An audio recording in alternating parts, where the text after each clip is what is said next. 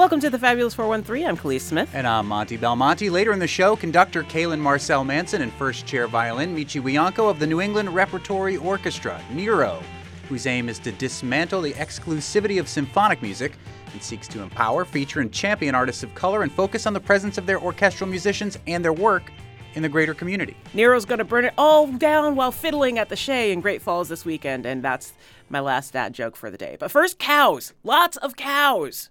Time for another Local Hero Spotlight with Phil Corman from CISA, the local hero, folks, and Angie Facey from Breezy Knoll Farm and Our Family Farms Milk. Full disclosure, CISA is an underwriter. I don't know if Our Family Farms, the milk is an underwriter of NEPM, but I will also fully disclose that apart from when we get raw milk at the farm near us, all of the milk in the Belmonte household is Our Family Farms. Love it. But give us an overview, Phil, of what we're going to experience here today.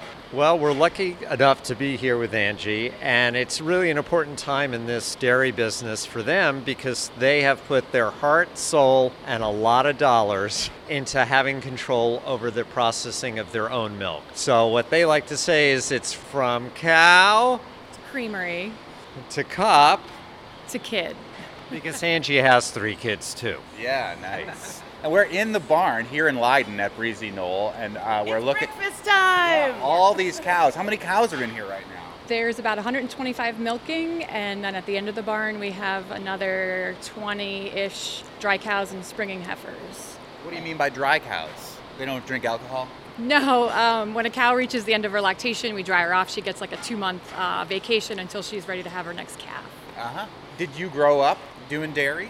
I did. I grew up on a dairy farm in Worcester County. We milked about 90 cows, and then after I graduated college, I met Randy, and the rest is history, and I've been in Leiden ever since. Is this rumor true that you brought your cows with you? I did. Was it a dowry? It was not a dowry. My parents had decided to exit the business because they were at retirement age, and my younger brother didn't want to milk cows anymore. He just started raising beef on their farm, and we bought all my parents' cows and brought them out here. So we built a barn and milked a lot of cows. And it's a beautiful drive to come up here to the farm. It's sort of north of Greenfield. Harrowing if you have an engine like in my terrible car.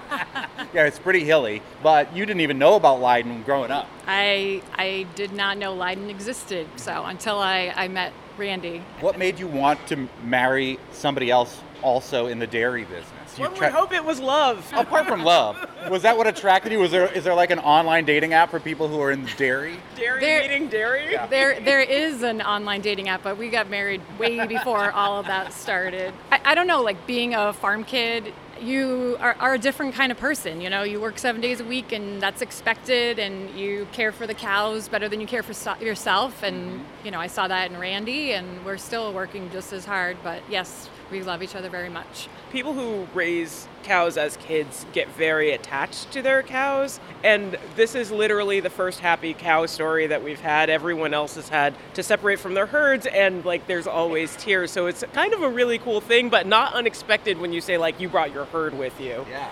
Yes, there is definitely a lot of heartbreak in this industry. You know, when a cow comes to the end of her productive life, she does go for beef. I wish we could have every single cow die on our farm, you know, but we can't. I did have a really special cow to me. Her name was Reese, and I had to put her down last October. She actually had thyroid cancer. She was 16. Oh, wow. She was my baby, yeah. She wasn't milking her last few years. She was just a pet around the farm, but it was time for her. But overall, you've had a positive cow story. You didn't have to sell the entire herd and go into a new business like so many of the other farmers and people that we've talked to. But were there Right. farmers around where you grew up where that was happening? I mean, clearly that was happening with your farm because your parents were getting out of it. Have you seen that a lot where you were? Oh, everywhere. Yeah.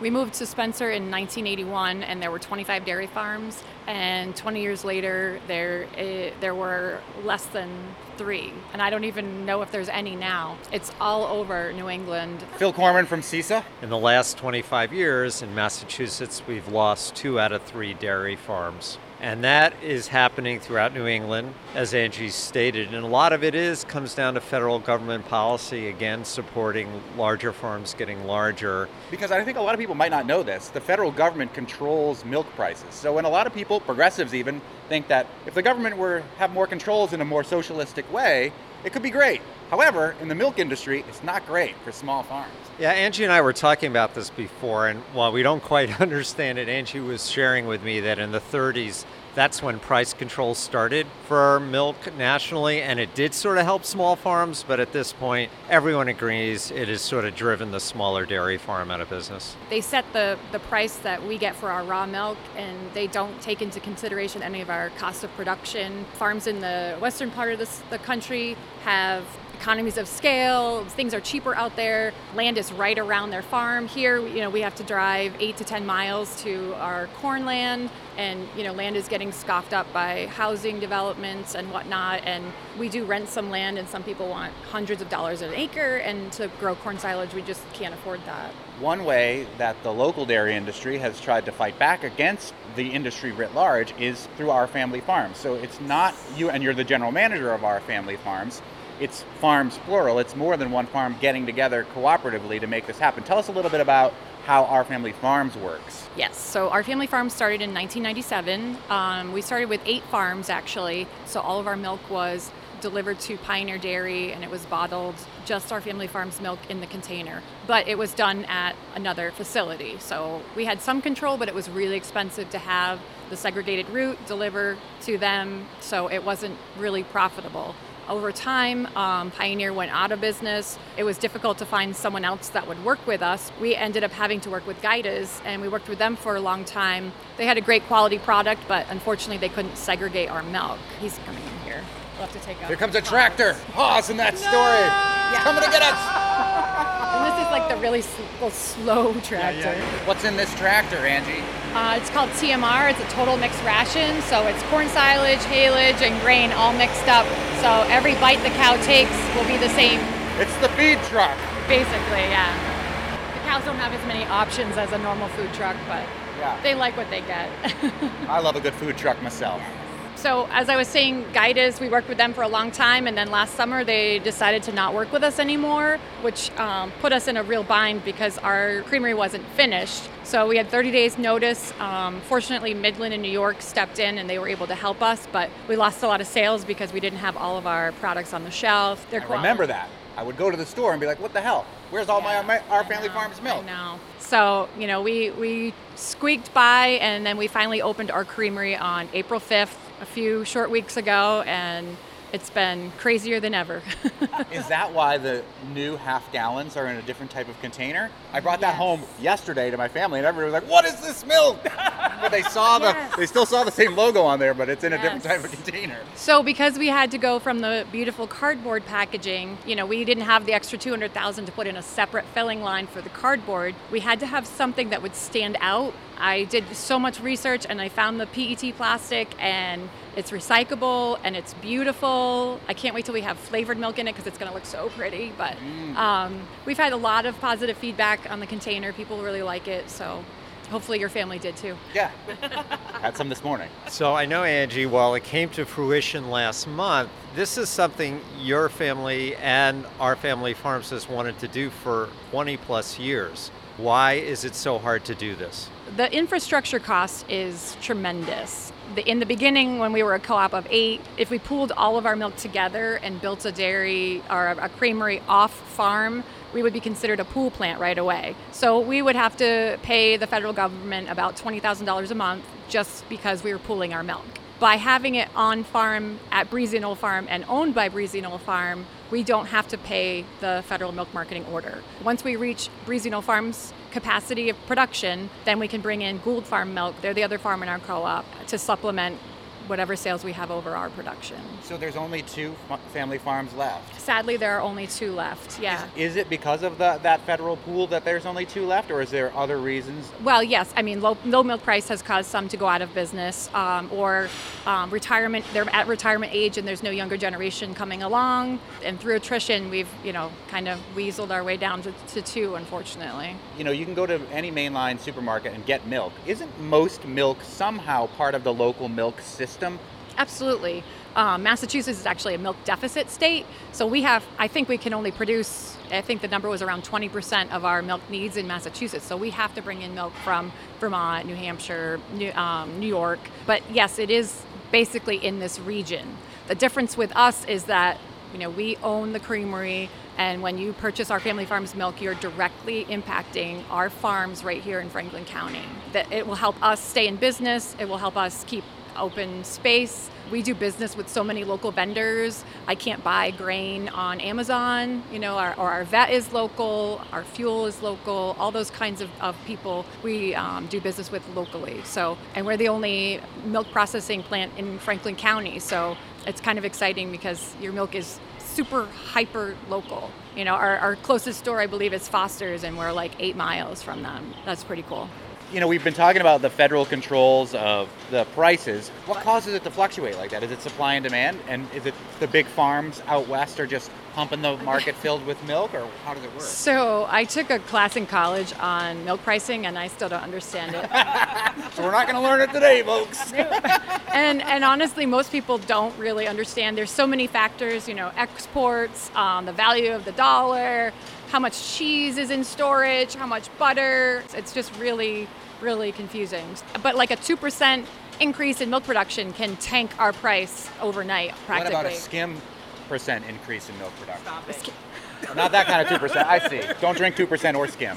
Whole milk all the way. So there's 2 state programs that are helpful to dairy farms, and one is the dairy tax credit, and then the other is the food security infrastructure grants. I'm wondering if you could share a little bit about how they impact you in a good way. Yes. So we petitioned the state back in 2007 and 8 for the dairy tax credit. So essentially we get a tax credit at the end of the year for staying in business. That has probably kept us in business. Without that, we wouldn't have been able to keep going. When the cost for you to produce the milk is less than the price you can get from the federal price, then the tax credit kicks in. Correct. If we're getting a really high price, then we don't get the tax credit. And then one of the best things that came out of COVID was the Food Security Infrastructure Grant Program. When it was announced like that May or June of 2020, I just thought, oh, wow, this was written for me. So I spent hours and hours writing applications. I submitted one for Breezy Knoll and for our Family Farms, and together we got $1 million, which, wow, to the average person, $1 million is just an absorbent amount of money, but for our farm, it's really not. The creamery, we put every dime of that into it, and then unfortunately with cost overruns and supply chain issues, everything took so much longer, so much money, and we're about $800,000 over. So we are going to be debating the farm bill again. Is there any movement towards supporting smaller farms like Breezy Knoll here in Leiden on a federal level? I think the challenge always is that 3% of the farms in the United States account for almost 47% of all production of everything, not dairy, but just everything. And then the bottom 82% in size produce 18%. So the outsized farms have outsized impact, and the Farm Bill tends to favor commodities, which are things that can sit on the shelf for years, versus, I'll say it, food that needs to be consumed within a certain time period. So there is movement afoot, and there are groups like the National Agricultural Sustainability Organizations working together, but it's an uphill battle. This is the only beverage that comes with protein and is grown by our neighbors. So I think it's so important that the land mass that is controlled by dairy farms, even though we're down to under 120 in Massachusetts, they're just a vital backbone of agriculture in the state. Yes, every milk around is local, but our Family Farms is supporting farms that farms that you can come see, every single one of my cows. You can pet Molly if you want. Yes! Don't attempt. Let's go! Yeah, okay. Hey, Molly. That one's name is Ninja. Which one's name is Ninja? Ninja. Hey, Ninja. Yes, We should train together. On guard. I'll let you try my Wu-Tang style. Her baby's name is Ninjago. Oh, the kids are going to love that one. Yes, we name all of our cows. I feel that it helps us learn them better, and they each have a personality. Some of them love you, some of them want to run away from you. Most of them want to lick you to death. It looks like you have several varieties of cow here, We too. do have 3 breeds here at Breezy Knoll Farm. We have the traditional black and white Holsteins, which is what I grew up with. And my husband's family had Holsteins and Brown Swiss.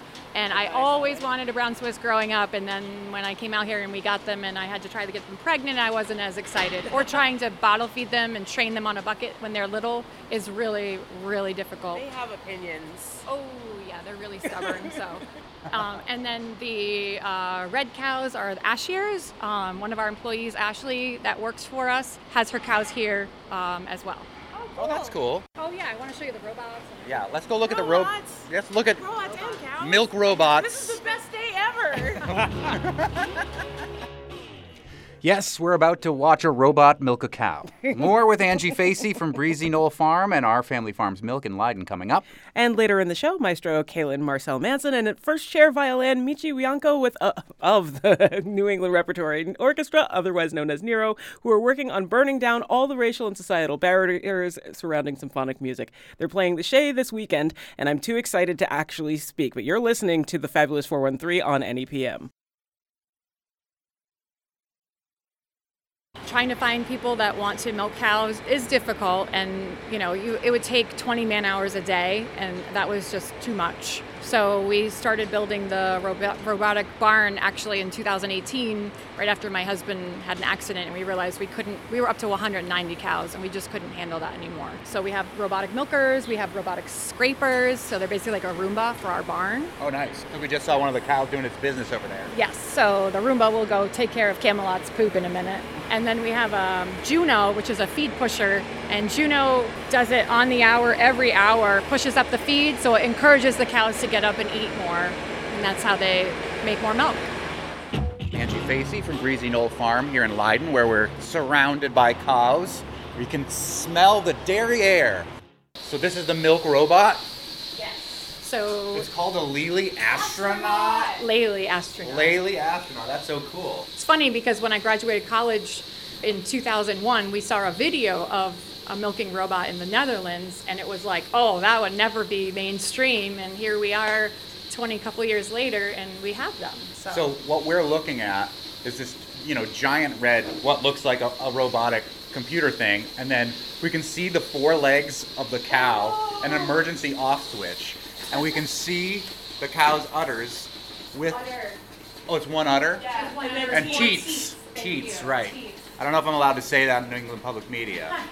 How does it find the teats? It has a laser. A laser. It's in essence a sophisticated heat beam which we called a laser. And it finds Dr. the teats. Evil did not invent it. But yes, you see the red line that she's Oh my God. We're looking at the red laser finding the teats so that this robot can hook up to it. It's spraying her. It's post-dipping her because she just finished, but there's somebody, I think Josie's on her way in when this one goes out, so we can watch start to finish. But so when the cow calves for the first time, we put a collar on her with a transponder, so that when she walks into the box, the robot knows who she is. The transponder gives us rumination, so we know if she's eating well or not. It gives us milk temperature, the actual robot activity level, so that's why you saw the breeder here. He was here breeding a couple cows that were going crazy last night. It gives us so much information. So when they first calve, we bring them in and we actually, it's like a video game. We have to kind of tell the arm where to go, and then the robot remembers where her teats are and uses the laser to help find her quarters. This is crazy. This is so neat. And the other part I think is true is that We're getting sprayed with all sorts of stuff that's seemingly water, not that the milk. cows choose to come to get milked when they're ready. So they just line up when they're ready. Yeah, this cow, Josie, seemed eager to get in here. Yeah, she's got her leg in the wrong spot. But Josie, move your leg. you get some cows that are actually really smart, and they're like, hey, if I go in there, I get a little bit of grain. So then they want to keep coming back in. The laser is activated. It's latched on now. We watched the laser latch onto the teats. That was amazing. Attach. We call it attach. Attach, not latch. Yeah. That's nursing mothers. Yes. Attached. The unit has attached. Milk is going into the weigh jar in here, and this will measure the weight of the milk. It will also take a little sample and give us her somatic cell count, and then it will also tell me her fat and protein level. So if she's a fresh cow and her fat's like really high, I can tell if she has ketosis, because ketosis for cows is really bad. And then you get we like a can treat her. readout of like how all the cows are doing, and you can Yep. take I actually have an app on my phone. Wow. And I get notifications on my watch. Like if someone's in heat, I'm like, oh, ping. I know who to call. You know, I call the breeder. So, you know, before it was hard to treat the cows, but now we can easily treat them. So like if a cow has a fever, if a cow has high somatic cell, we'll use aspirin instead of going right for antibiotics. But it's really nice that we get all that information because we're able to manage our cows more. What did you, when you were a kid doing this, did you just hand milk these and have to like feel it out the old fashioned way or what? No, I'm not that old. No, we had a parlor, so, you know, we could milk 4 on each side, so 8 at a time. Yeah, so the computer says they think she's going to make 36 pounds this milking, and it will show, like, this is what each quarter is making. So she's already up to 12.4. 12.4, yep. That's coming fast and furious. Yes. You know, for a first calf heifer, she's milking pretty well. Well done, Josie. You're doing great. Although it is really weird that my kids are going to never have to milk cows. Just make them do it. Yeah, for fun. Yeah, get them a bucket, put them out there. It's called getting in touch with your history. Do you choose, or do they choose their preferred music as they're being milked? We don't have any music playing. Yeah, we should. You need a DJ for the barn. They do like country music more than like hard rock music. I think they like classical music. Yeah. They like Mozart. Yeah. Stop it. All right, well, before we go, we should go check out the baby cows, because Yeah. Khalees loves baby animals, as do we all, I think. I mean, who doesn't love baby animals? Everyone needs more cute in their life. These are big babies compared to the goat babies that we saw. Well, they're 80 to 100 pounds when they're born. Yeah, so. wow. So this is Raspberry. Hi, Raspberry. Her mom's name is Rhubarb, and she's related to Reese, my old girl that we had to put down. So I'm super happy about that. I have lots of offspring from her. This is actually a distant cousin of hers. She is out of a cow named Rainbow, and I haven't come up with an R name yet that I like. Of course, Randy Rainbow. Do you know him? Super callous, fragile, egocentric, braggadocious. He's so good. I thought you meant my Randy. No, but you're Randy and Rainbow. There you go. I don't know if you would appreciate a cow named after him, but yeah, they're super sweet. Well, let's go see the processing before we say our farewells. Okay. And this is the new processing facility right here. The barn looks new. So it actually was a dry cow barn that we converted to the creamery. This is my office help, Kathy. Hi, Kathy. I'm Monty. Khalees? Yes. Khalees and Phil. You can peek in. Oh, those do look great. Yeah, these are the new half gallons. Yeah. And you got a new design on the label too, I noticed. Yes. It pops a little bit more. So on the labels, each cow is actually one of our cows that's hand drawn by an artist. Oh, yes. nice. So they're running the 1% right now, and the Swiss on the front is Wyoming. Who's on my whole milk that I get? Guinness, one of my favorites. Nice. Yes. Tastes like Guinness. Creamy, delicious. I wanted to put like the cows' names on the label, but I'm like, Guinness. I probably shouldn't put that on the front label. I don't know if there's any copyright issues or whatnot, but So this is just like a bottling facility. So like it gets Yep. into the tanks, into the different percentages, and then So yeah, we start with the raw milk on the dairy side, and we pump it over to a raw tank on this side, on the creamery side, and then they pasteurize it. They separate it so it's skim and cream, and then we bottle the skim. Then we add to make 1%, 2%, and then standardized whole. And we just started making some new products, which our family farms has never had, so we're super excited. We made half and half and heavy cream. good. Good. Like whipping cream? Heavy cream's really good in coffee too. And if you have one of those frothing things, brevets are the way to go. Oh, yummy. And can I put in a request for when you do the flavored milk? Can you do coffee? Yeah. Oh, we would love to. Yes, So please. flavors are next on our list, but we have to perfect the recipe. Chocolate milk doesn't come from brown cows? That's what I grew up thinking. Does it? I need more brown cows. Wait, so do my red cows have strawberries? Yes. Oh, all this time. Well, thank you for this wonderful tour, Angie Facey, from Breezy Knoll Farm here in Leiden and from Our Family Farms.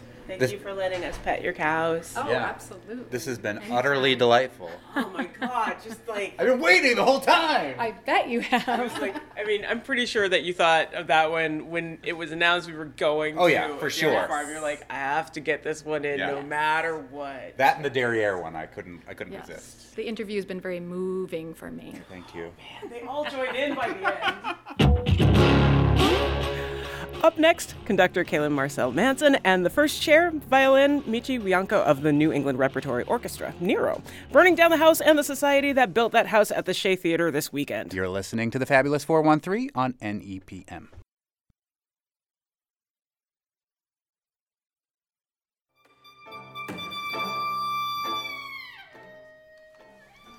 Welcome back to the Fabulous 413. The New England Repertory Orchestra continues its work championing the voices of diverse composers and performers with a world premiere Symphony No. 1, Banishing Grief by acclaimed pianist and composer Felix Gerard, followed by one of the most moving symphonies of the 20th century, Dmitri Shostakovich's Symphony No. 5. With these two pieces, Nero celebrates the victory of the human spirit against depression. Banishing Grief tackles mental health as well as a social justice issue and how it relates to processing grief. And Symphony No. 5 follows an individual through tragedy into hopefulness. Both pieces will be performed at the Shea Theater in Great Falls this weekend. And joining us from Nero are the conductor Kaylin Marcel Manson and first chair violin Michi Wianko. Welcome to the Fabulous 413. Thank you. Thank you so much for joining us. There's local connections with Gerard. Is that part of the reason that you wanted to collaborate with him, or just general admirers of his work? It's interesting. Felix and I worked pretty closely with Barn Opera, which is another, grassroots but like professional music organization in Brandon, Vermont. That you helped to found, right? Yep. I've been the founding music director. But what's really interesting is that Felix was an undergrad at Marlborough College studying piano and composition, and I was the music director at the Putney School around the time when he was finishing at Marlborough, and our paths didn't cross at all. Completely, just nope. But then all of a sudden, years later, I end up being at Clark, and he ends up being the assistant music director for a period of time at Barn Opera, and he was writing a number of chamber operas and art song cycles, and I'm like, Nero is coming. I'm like, we're going to start writing and start commissioning new pieces. And I thought then, I'm like, next season we need to have you write something for us. And he had never written a symphony before, but it was something that he always had wanted to do. And he actually asked me if it could be a vocal symphony. I said yes. And then he asked me if he could write the text. And I said, absolutely, let's just work it. And it came from that. Is the text in English, or what language is it in? Yes, it's in English. And you are an excellent singer as well. So this is something that's totally in your area of expertise. Kaylin. Oh yeah. I love. Voice is my first love, but the marriage of a song and symphony is something that I really, really, really love. I don't know if we're going to do any of those Mahler ones anytime soon, but this one is nice. And I love Mahler. Yeah, but the look that you had on your face when you said Mahler was just beautiful. I wish that over the course of radio we could actually convey that, but hopefully they understand by my excitement what it was. They could hear it in the fry tone. So we've been jokingly saying Nero burning it down and New England Repertory Orchestra. That is not our joke. That is your joke, Kaylin, right? Like this is your brainchild, right? Mm-hmm. And this is kind of the purpose of the orchestra. Yes. Tell us about the mission of what made you want to start this orchestra, call it this, and what its objective is to do. So it's funny because there were a number of different incarnations of what this might have been. And this really did start from a number of conversations that I had with many local musicians, actually people all over the country during the sort of shutdown of the pandemic. And we originally wanted to try to find a way for all of the different, not just orchestra, but opera and chamber music and theater to have something that was more akin to, I'm just going to say it's more akin to what I experienced as what's called a fest singer in the German house system, was something that we don't really even have in the States. This idea that you could have full-time employment and really be ensconced living in a community full-time and become recognizable as one of the living working artists of that community. Once again, one of the beautiful things about having state-funded art programs. Yeah, Yup. in Germany. We don't do that very well here. But No. And so it became evident that the orchestra would be the first iteration of that to come to fruition. And we were trying to figure out, it was like New England repertory opera, New England repertory this, but now I was like, orchestra, let's start with the orchestra. And we're like, oh, that's Nero. And at first I was like, well, you know, Nero is Italian for black, honey. So I'm with it. I'm with it. Yes. And they were like, okay, we'll feel that. But then someone was like, well, but we were looking at it came back to when I was trying to going to graphic designers to help have them design the logo. And they came up with this logo that had Nero and the violin. And so the principal bassist was like, wait a minute, that's going to beg the joke, right? So I'm like, well, let's just turn it to the skit. He's like, do they have flames that can shoot from the violin? I'm like, you know what? Yes. I'm like, let me ask. And they put flames and oh, it's burning. I was like, look, we're just going to turn right into that skid and we're going to go with it. And truth be told, that, there were, even amongst artists of color, artists of marginalized communities, there's always this amongst us, how we're going to approach it, right? How are we going to try to infiltrate the industry and change from the inside, or are we going to come from the outside and completely jettison it? And you do need, even civil rights in this country, you need pressure from both ends to make it work. I, being someone that kind of was on the fast track in my 20s, through what we would call a talent pipeline, I had a real soul searching moment around 2008 where I realized that I was offered a real major opportunity that everyone who's a singer wants. And I realized that it was not congruent at all with where I was going. I was offered a contract in a major opera house for a role that I'd already done 50 times, but it was for 5 years from that day. And I was like, it's 2008. You're offering me something in 2013. I might not even be the same person, the same artist, but this is the way the industry works. And so for me, that was the bellwether. It's like, okay, I actually need to get back in control, get back and center myself into my why, into my purpose. And this work is really at the heart of the purpose. It's actually, there isn't a divide between the people in the community and the professionals. We actually are the same, but something about the way we've structured high culture in our sort of cultural paradigm separates that. And I'm not going to say that some of it is the establishment's fault, but some of it is our fault as artists. We want to buy into it because that's how we make money, that's how we prove ourselves, but we actually don't need to do that. But we need organizations like Nero that show us that there's another way, that there's another model, that you can actually be an undergraduate in music school, play at a really high level, and have an orchestra say, yes, we believe in you, and you can play with us. That you don't have to prove yourself by going through all these competitions and all these things just to be accepted in this art form. So I know that was long-winded, but that's the idea. Worth it. Worth every minute. That's Kaylin Marcel Manson, who is the conductor and one of the founders of the New England Repertory Orchestra. The first chair violin is somebody who went to the highest upper echelons of musical education and still shares the same mission of, I guess, in some ways demystifying, making more egalitarian this type of music. Michi Wianco, who lives in Gill and is also the founder of Antenna Cloud Farm, which you will be hearing a lot about as the season progresses throughout the course of the summer. But as Kaylin was saying, I went to an open rehearsal of the orchestra at the Shea, which isn't something that people who aren't musicians often get to do. And it was amazing to see behind the veil how it works. And then the performance itself was one of the most incredible things I've ever seen at that theater last year. I'm very excited. Again, this Saturday at 7 o'clock, you pay what you can, a suggested donation of $5, trying to make it very open. But you, Michi, went to Juilliard. You're part of Yo-Yo Ma's Silk Road Ensemble. Rhiannon Giddens Silk Road. Rhiannon Giddens now Silk Road Ensemble. Although she's artistic director, Pulitzer notwithstanding. Yes, just got a Pulitzer yesterday. There was some new news about the Silk Road Ensemble that I couldn't hear very well, but was in the newscast right before this, and I almost scared you to death that Rhiannon Giddens was no longer the artistic director. But what drives you to share this mission, both with Antenna Cloud Farm and what you're doing, and with Nero Orchestra? You could theoretically play with anyone, anywhere.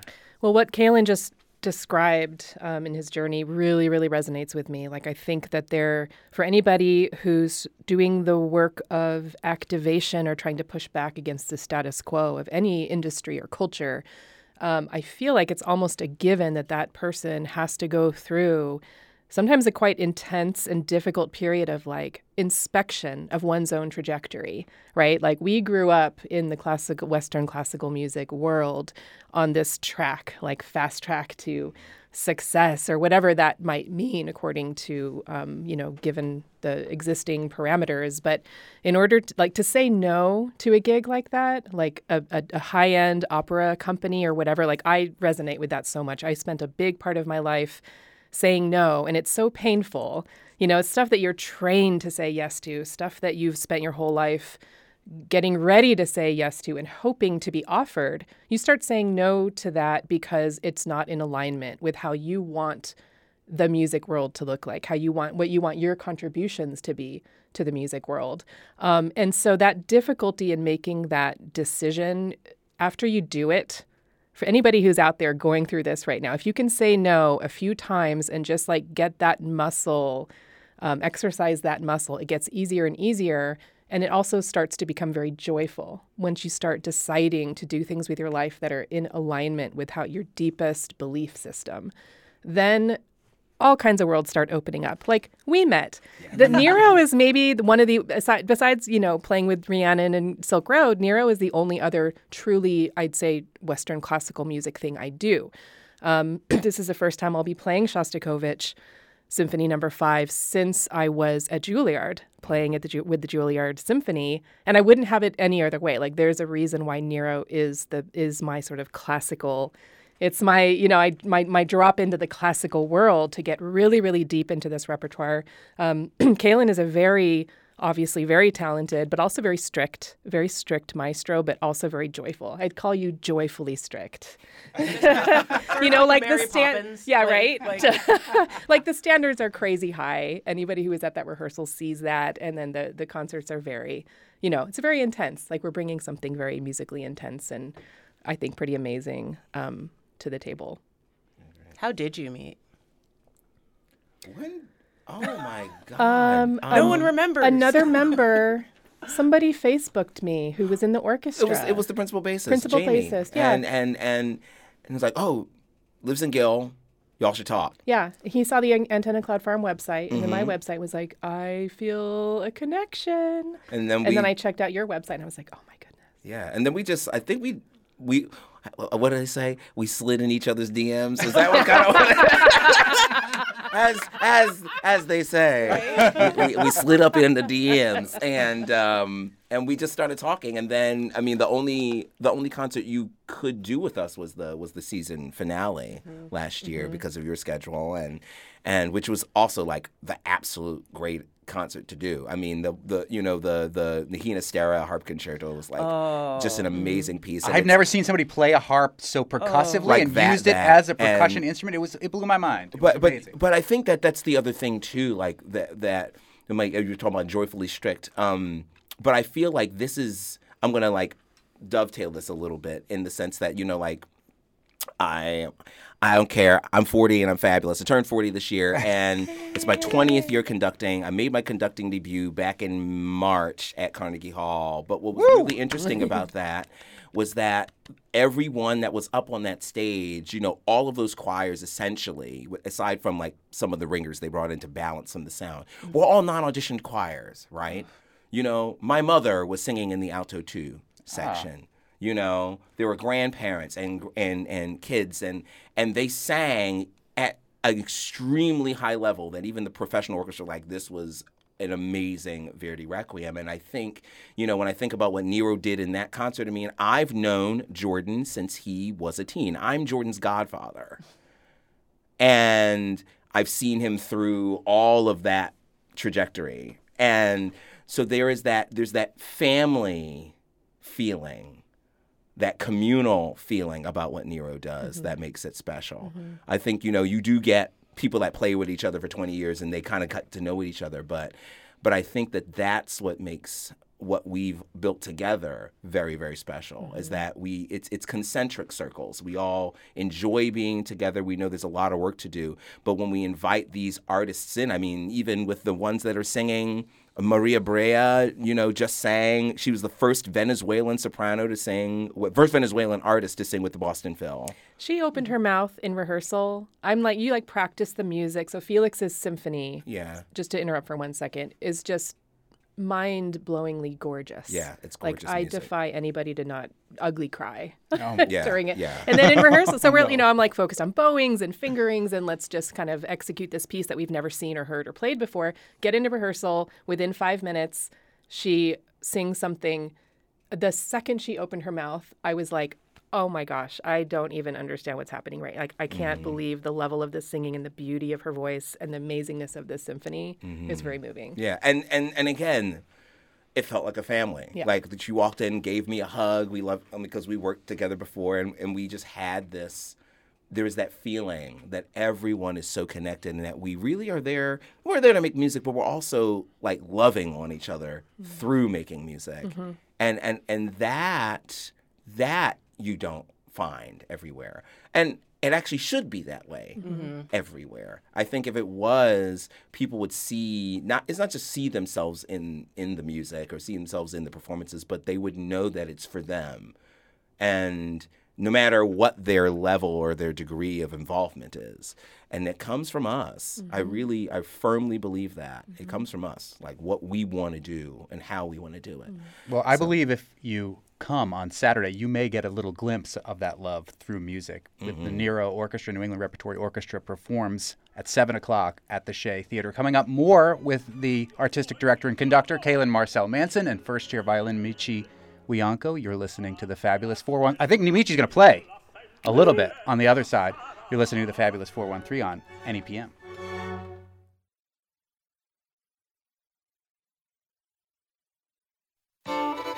Free time. Welcome back to the Fabulous 413. We are here with members of the New England Repertory Orchestra, otherwise known as Nero, conductor and artistic director Kaylin Marcel Manson, and first chair violin Michi Wianco, who I think is about to play for us, and I am so excited. Tell us what you're going to play, Michi, because this is kind of the direction you go in with Antenna Cloud Farm, too, taking these, I guess, symphonic instruments or instruments that we think of you studying at Juilliard and improvising around them, which doesn't happen as often as you might think. Right. To answer your first question, Monty, I have no idea what I'm about to play. Yes. I've been improvising for a while, but more recently, because, I run Antenna Cloud Farm, music retreat and summer festival series, and now Institute. I have 2 young children. I teach, I perform. I'm left with very little time to be nurturing my solo career, which used to be my main focus in my before days. So I decided that I get a lot of joy being completely present when I'm with my instrument. I typically have my 5-string violin, which I think you've seen me play. I plug it in. I use guitar pedals, effects and stuff. I don't have my fun little gadgets with me today. So I'm going to improvise for maybe a minute, if that's cool. Of Perfect. course. Great. Michi Wianco from the New England Repertory Orchestra and the Silk Road Ensemble.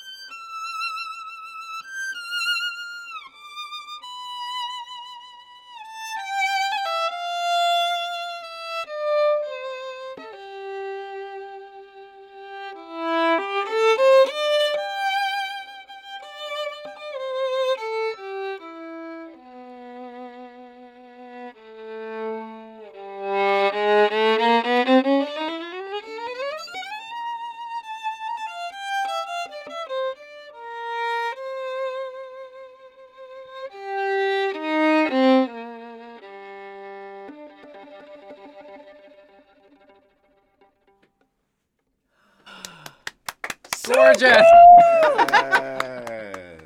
That's Michi Wianko on the violin, part of the Nero Orchestra playing for cheap or free at the Shea this Saturday. And we're also joined by the conductor and artistic director, Kaylin Marcel Manson. I'm not going to make you sing a solo here, but you do have a gorgeous I mean, if you wanted to, you absolutely could. But you did mention you were conducting at Carnegie Hall recently. Yes. There's the last few months. Tell us a little bit about that. So Mid-America Productions has been running a Carnegie Hall residency since 1984 or something like this. This is the 40th season. And they approached me 2 years ago to conduct for them. We were in the middle of pandemic. We're coming out of it, so I was like, "Oh, not ready. Let's wait and see." But the concert was the opening of their 40th season, and I conducted Verdi's Requiem, one of the most iconic big pieces. It's beautiful. Of even if you aren't enamored with masses like I am. Yeah. Like, it'll rock your world. I mean, and honestly, come on. You come into Carnegie Hall and you got 4 antiphonal trumpets like blaring over the audience's heads. Like you're like, yes! It's heavy metal. I mean, I remember when we had the dress rehearsal and I gave the one downbeat for the Dies Irae and I said, you get once to the choir, and they just had that shockwave thing like, what just happened to me? It was, I've conducted that piece a number of times. I actually conducted it for my 15th anniversary back in 2018 at the 1894 Auditorium in Northfield, actually. Mm-hmm. We did that. It was 5 choirs together for there. But anyway, it was weird. It felt like, because of all the people on the stage, it felt like a homecoming. And I didn't realize until I came home and my husband had asked me about sort of the performance history. He's like, so tell me something about like the history of the Verdi Requiem, like at Carnegie Hall. And I'm like, I don't know. Let's look it up.